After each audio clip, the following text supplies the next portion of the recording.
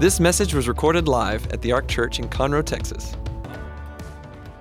Our text for this series is called The Strongest Voice. It's 1 Corinthians 14:10. There are, it may be, so many kinds of voices in the world, none of them is without signification. The theme of this whole series has been the importance of God's Word being the strongest voice in our life. But we made a pivot last week, and we began to talk about not underestimating the importance of our voice, what's coming out of us. And so we want God's voice to be the strong. There's a lot of voices out there. It can be the voice of your past. It can be the voice of your friends. It can be the voice of your spouse, of your parents. It can be the voice of people who are influential in your life. The strongest voice, the most powerful voice, and the most accurate voice is God's voice and His Word. And so when that's strong in our lives, it begins to change us. But then we have to ask what's coming out of us. And so we talked about this last week, and I feel like we need to go over it just again. I'm going to recap a little bit and then talk about some other areas. And I think that this message, especially as we're dealing with the issues that we're dealing with today, I think this, you'll find this really important. So you ready? Okay. Philippians 2nd chapter, verses 14 and 15. We said, what's the strongest voice coming out of you? Doing all things without complaining and disputing, that's complaining and arguing, that you may become blameless and harmless, the children of God without fault in the midst of a crooked and perverse generation, among whom you shine as lights in the world. We talked about this last week, that when we're not complaining and not arguing about things, and it really covers a pretty broad segment, it says that it positions us to be blameless and pure and above reproach. That's above someone having something bad to say about us. And in other words, if they're saying something bad about us, they're making it up. And he said that you would, by not complaining and arguing, it causes us to stand out.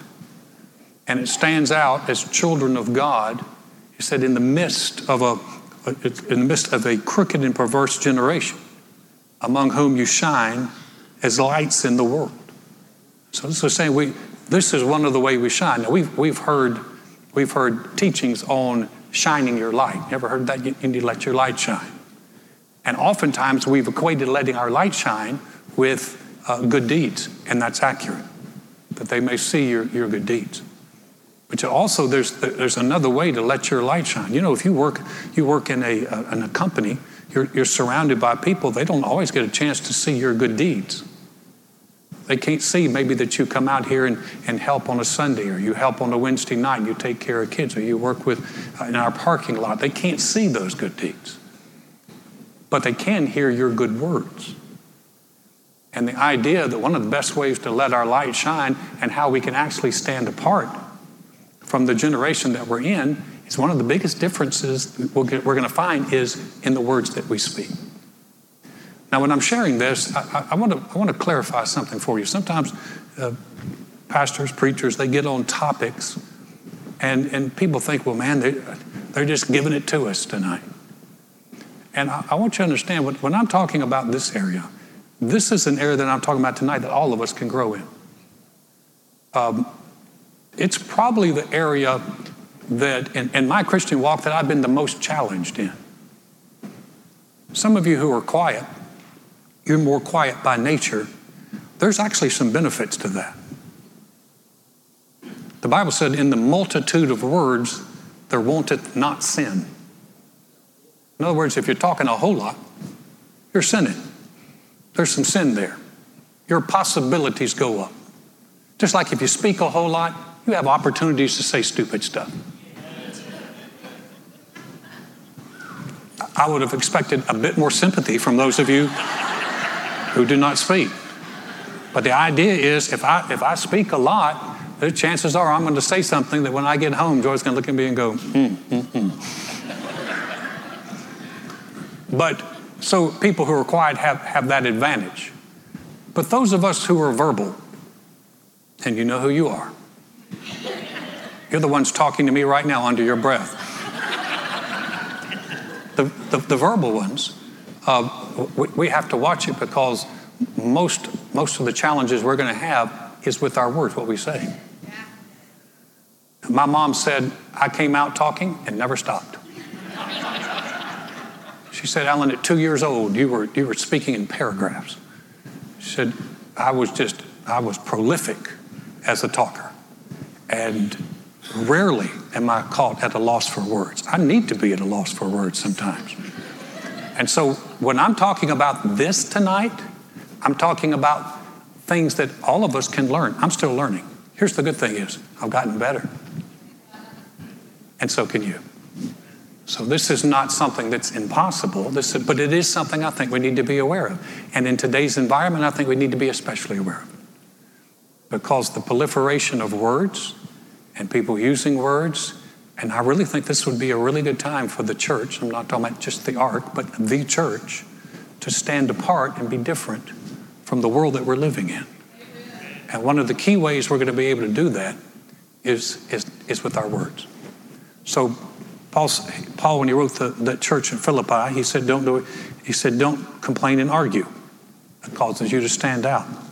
Then I asked the question, so is that the biggest thing that comes out of you? It's a good question. If someone hung around me all day, what would they say? Would they say, well, they complain all the time. Or they just argue all the time. Or would they say something else? Here's another thing. What comes out of you? Reporting, repeating, and revealing. Reporting just what you see. Repeating what you've heard. Revealing what's in your heart or how you feel. So here's the question is, how does our voice, if we're doing that, how does our voice impact others? And we looked at this verse in Ephesians 4:29. It says, let no corrupt word proceed out of your mouth, but what is good for necessary edification, that it may impart grace to the hearers. And do not grieve the Holy Spirit of God, by whom you were sealed for the day of redemption. Last week I brought up, so this is a bit of a recap, but I brought up the fact that Ephesians 4:29 is preceded by a few other verses where the scriptures are talking about Christian behavior. And Paul is writing to the church, and this is where he's writing to the church. He wrote the church in verse 25, so therefore putting away lying, let each of you speak truth with his neighbor, for we're members of one another. How many of you know probably it would be a good thing not to lie? I don't know, do you ever have a friend where someone says, oh man, you need to meet my friend? He is a great guy. He lies all the time. You can't believe a word that he says, but he's a great guy. That doesn't make sense, does it? If you lie all the time, does anybody trust you? No. So we pretty much know that. When I grew up, old school, if I lied, they don't do this anymore because someone's going to call CPS. But my mother would take a bar of Dial soap and wash my mouth with soap. And I have a nervous tick about it now. No, anybody ever get their mouth washed out with soap? See? I just showed an age gap right there. If you didn't. How many of you have never had your mouth washed out with soap? Well, good for you. But man, my mother would, she'd bring that Dial soap, and then the Dial soap would get stuck in your teeth. And so you would taste soap all day long. It'll cure you from lying, or you get better at it.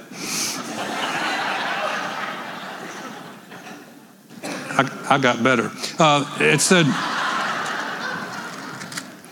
It said, don't lie.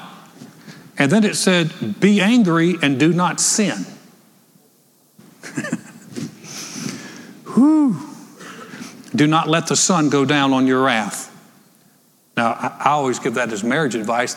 I think it's good advice, period. It's right under don't lie. Y'all are excited about don't lie.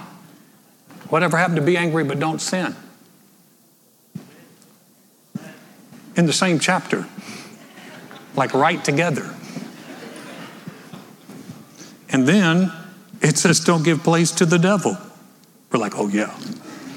Which is right below be angry but don't sin.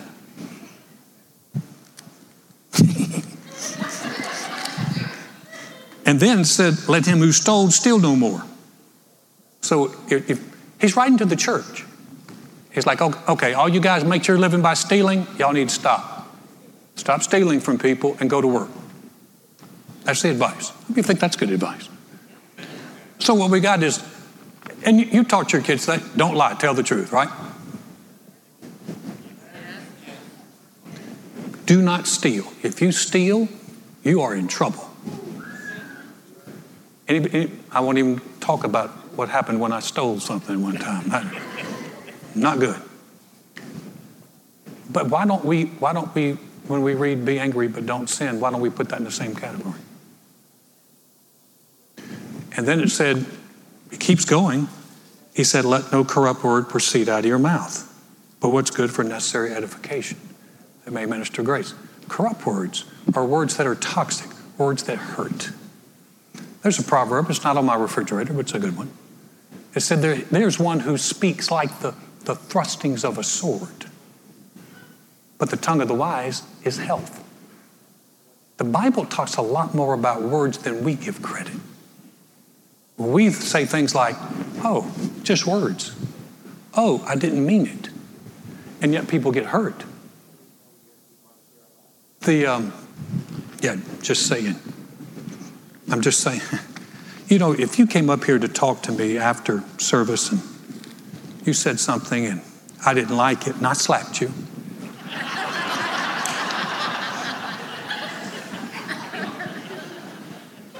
you'd be upset. That word would spread so quick. I just talked to that pastor and he slapped me in the face. And if I look at you and go, I don't like what you said. So I just decided to slap you. Well, but you don't do that.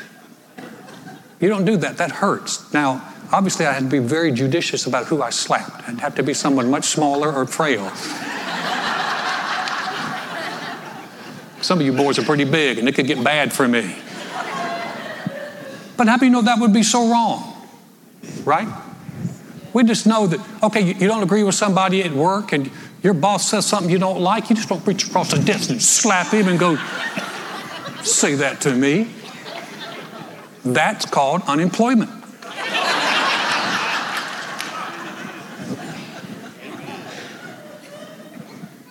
But why don't we treat our words the same way? Someone says something, you can say something with your words that will sting much harder than a slap. Slap will go away. But some of those words will stay with people. Still remember today things that were said to them when they were kids. And they hurt. And so the scripture is saying don't let corrupt communication proceed out of your mouth, but what's good for necessary edification. I said tonight I want to get to the good part. But before I do, I want to hit one more. Just while we're on it. Ephesians 4, 31 and 32. Let all bitterness, wrath, anger, clamor, and evil speaking be put away from you with all malice. And be kind to one another, tenderhearted, forgiving one another, even as God in Christ forgave you. You know, we've got a billboard on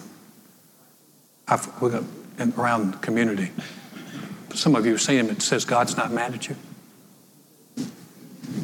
I actually had someone wrote me, they were very upset that we said that we're not, and he said, I don't understand why you're telling people that God's not mad at them.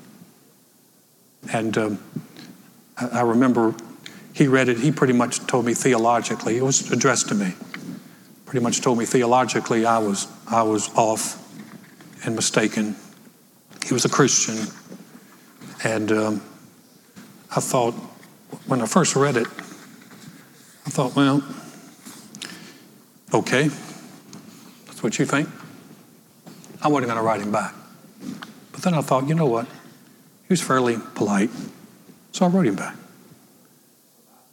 And I wrote him back, I called him by his name. I said, the scripture that comes to my mind, I said, is John 3:16. For God so loved the world. I said, then of course there's Romans 2:4.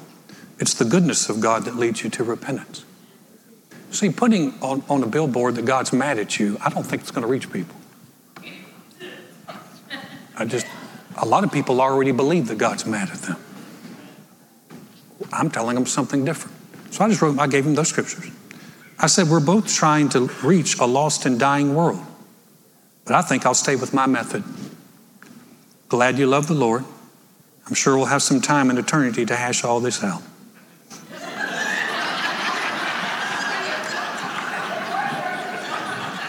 We're all learning.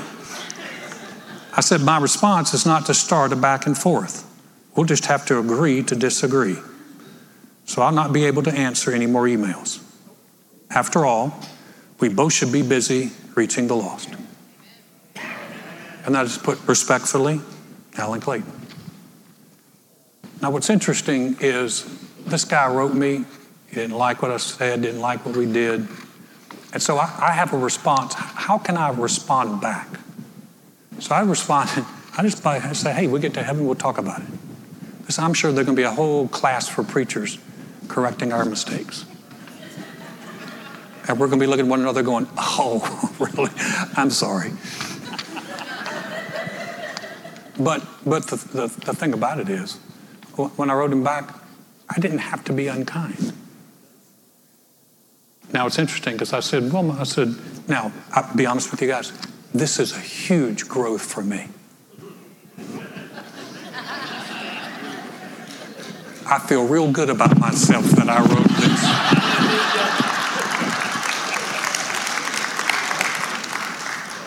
Because it's not what I used to do. You take a shot at me, I'm coming back. In fact, Wilma, thank God for Wilma. Wilma's my administrative assistant. She's been with me for 22 years. She's wonderful. She's never yelled at me. She's only rolled her eyes at me once. But I would sometimes write a letter and I'd send it and I'd ask her, I'd said, a little hard? She went. So we had a rule. I would not respond to someone who took a shot at me until 24 hours. Called it the 24-hour rule. Why? Because it gives me time to be kind. Because the scriptures say, be kind one to another. Tenderhearted. Forgiving one another, even as God in Christ forgave us. Guys, listen to me just for a little bit. We can rant and get angry, and we can verbally slap people, and it's not doing us any good. And it's not telling the world that living as a Christian is the better way to go. It's not a good witness. We got to stop. We got to stop being unkind. Now, it's interesting. I said, Wilma, let me get that letter for tonight. She said, he wrote you back. And she asked me, do you want to read it? I said, no. There's no sense in reading it. Because I said, was he real nice? And did he tell me he was sorry? She said,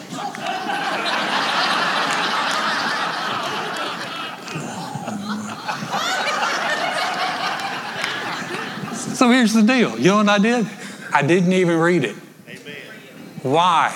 Because I don't need to get angry. So I don't need to come back at him and go, how stupid can you be? We're trying to reach the world, man, not make them mad. We're trying to reach the lost people. Come on. Amen.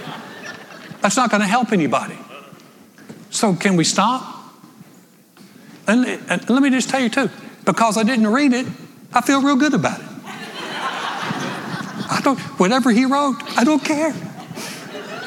What I don't know, in this case, will not hurt me. Right?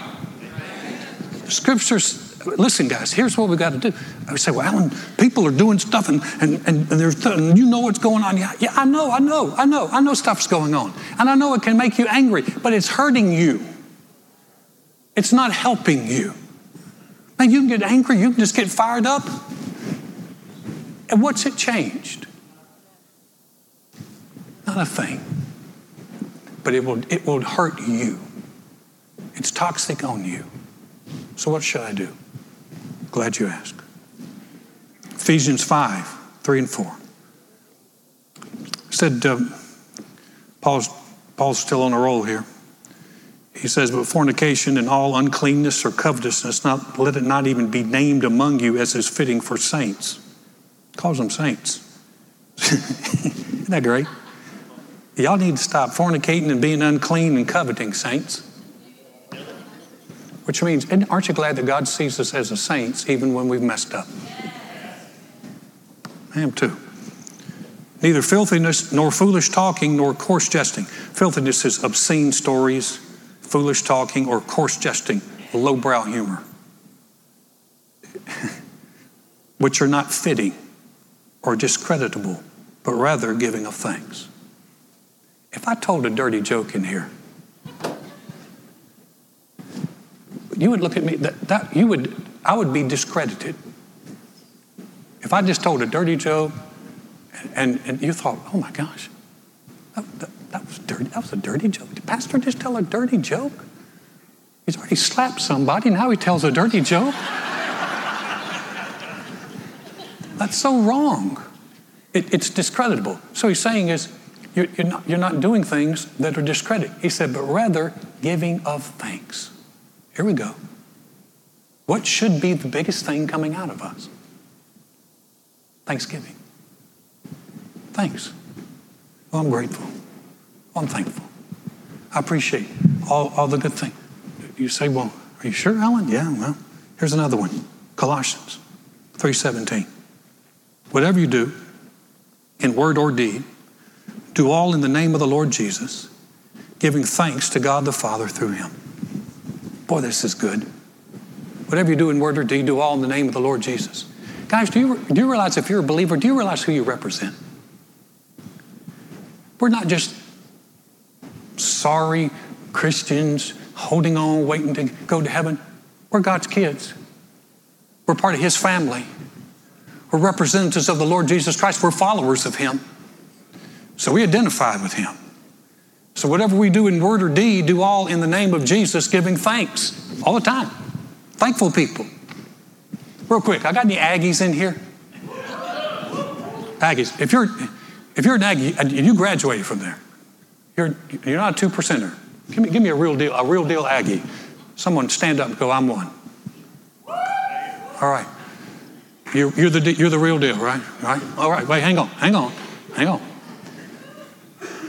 How much University of Texas gear do you wear?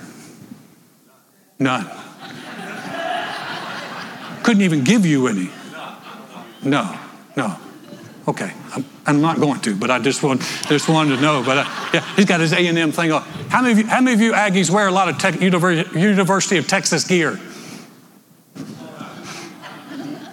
Yeah. See, I'm going to start to get this stuff. You know why I get the stuff? The reason I picked Aggies is because as a university, that's a group that really identifies with being an Aggie. I said Aggie and I heard whoops go up all over, right? Right. They identify. And if you identify that way, you would not, graduating from A&M, you're not going to wear a UT shirt. You wouldn't be called semi-dead in a UT shirt because you're an Aggie. And because that would not be representing you. Would you like to walk into College Station with a UT shirt on? No. Because that's not what you represent. It would help us if even more than being an Aggie, because you know when they get to heaven, they probably will not have an Aggie section. Sorry. We're not going to have an Aggie section. But all of us are going to have there's another identity.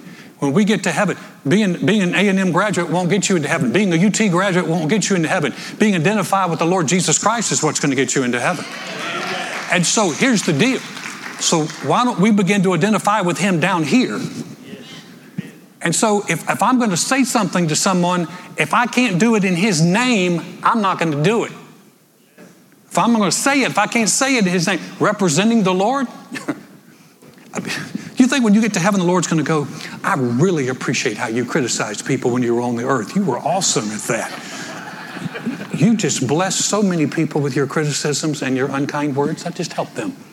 He's not saying that, but he will say, thank you for how you blessed my people. Thank you for how you did a good job. And while we're down here, This is a great time for us to go, Lord, I want to thank you because I remember where I was before I met you, and I remember how lost I was. I am so grateful that I am saved. I am so thankful. And I'm going to be thankful tonight. I'm going to be thankful tomorrow. Listen, guys, one of the best things we could ever do is to become one of the most thankful church. You walk in, those people are grateful. You're already known as being a friendly church, and that's wonderful. But why don't we become known as being just a thankful church? You walk around, we're not complaining, we're not griping about what the government's doing. We're just thanking God that we have a God that's real, that we know where we're going, that He's the King of Kings and Lord of Lords, and we get to be associated with Him, and that's bigger than anything we else got going on. And so we're thankful. Just thankful. I am thankful that I'm saved. I am thankful that God spared my marriage. And I'm thankful that God has healed my children and healed my wife and healed me. I am thankful that He's given me a second chance to pastor a church when I failed it the first time. I am grateful that we have a wonderful staff and good people who are here. I am thankful that on a Wednesday night, I got more than 4 people, more than 4 Twitter followers in the room tonight. I'm thankful for that. But wouldn't you rather hear thanks come out of your pastor or complaining and anger? You expect more of me. You can expect more of you. Because when you leave here, no one knows who I am, but they know who you are. And what blesses people is to be around somebody who's got a good attitude. Just thankful. The Lord's good. Well, it's 190 degrees today. Well, I'm thankful my pipes aren't bursting. And I'm thankful we got air conditioning. Thankful. Thankful.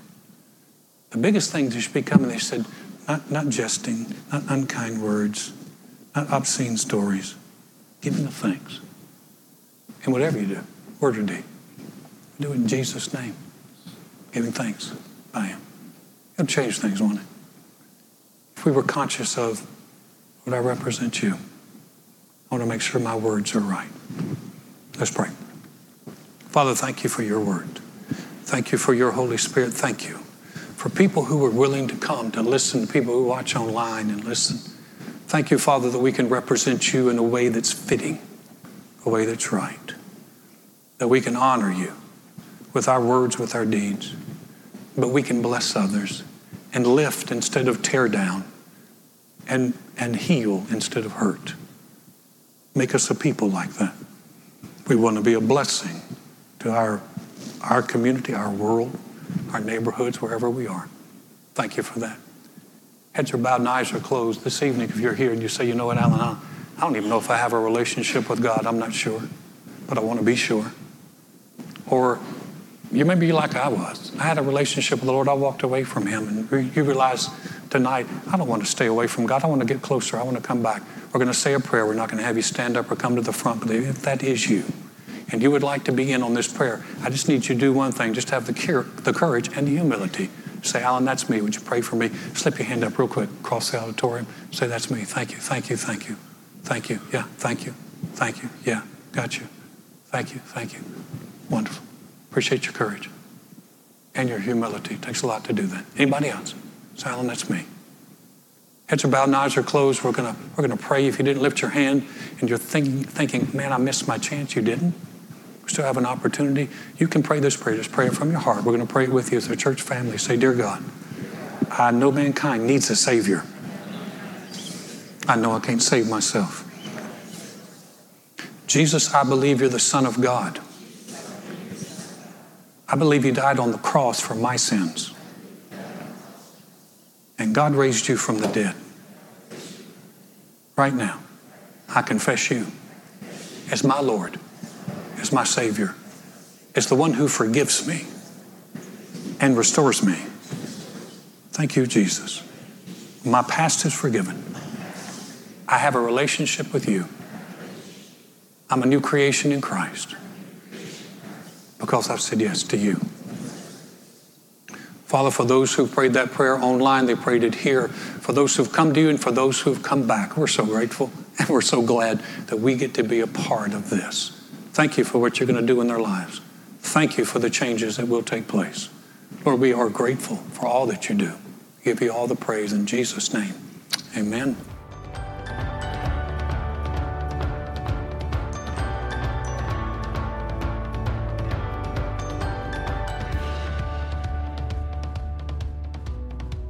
Thanks for listening to this message. For more about the Ark, visit thearkchurch.com.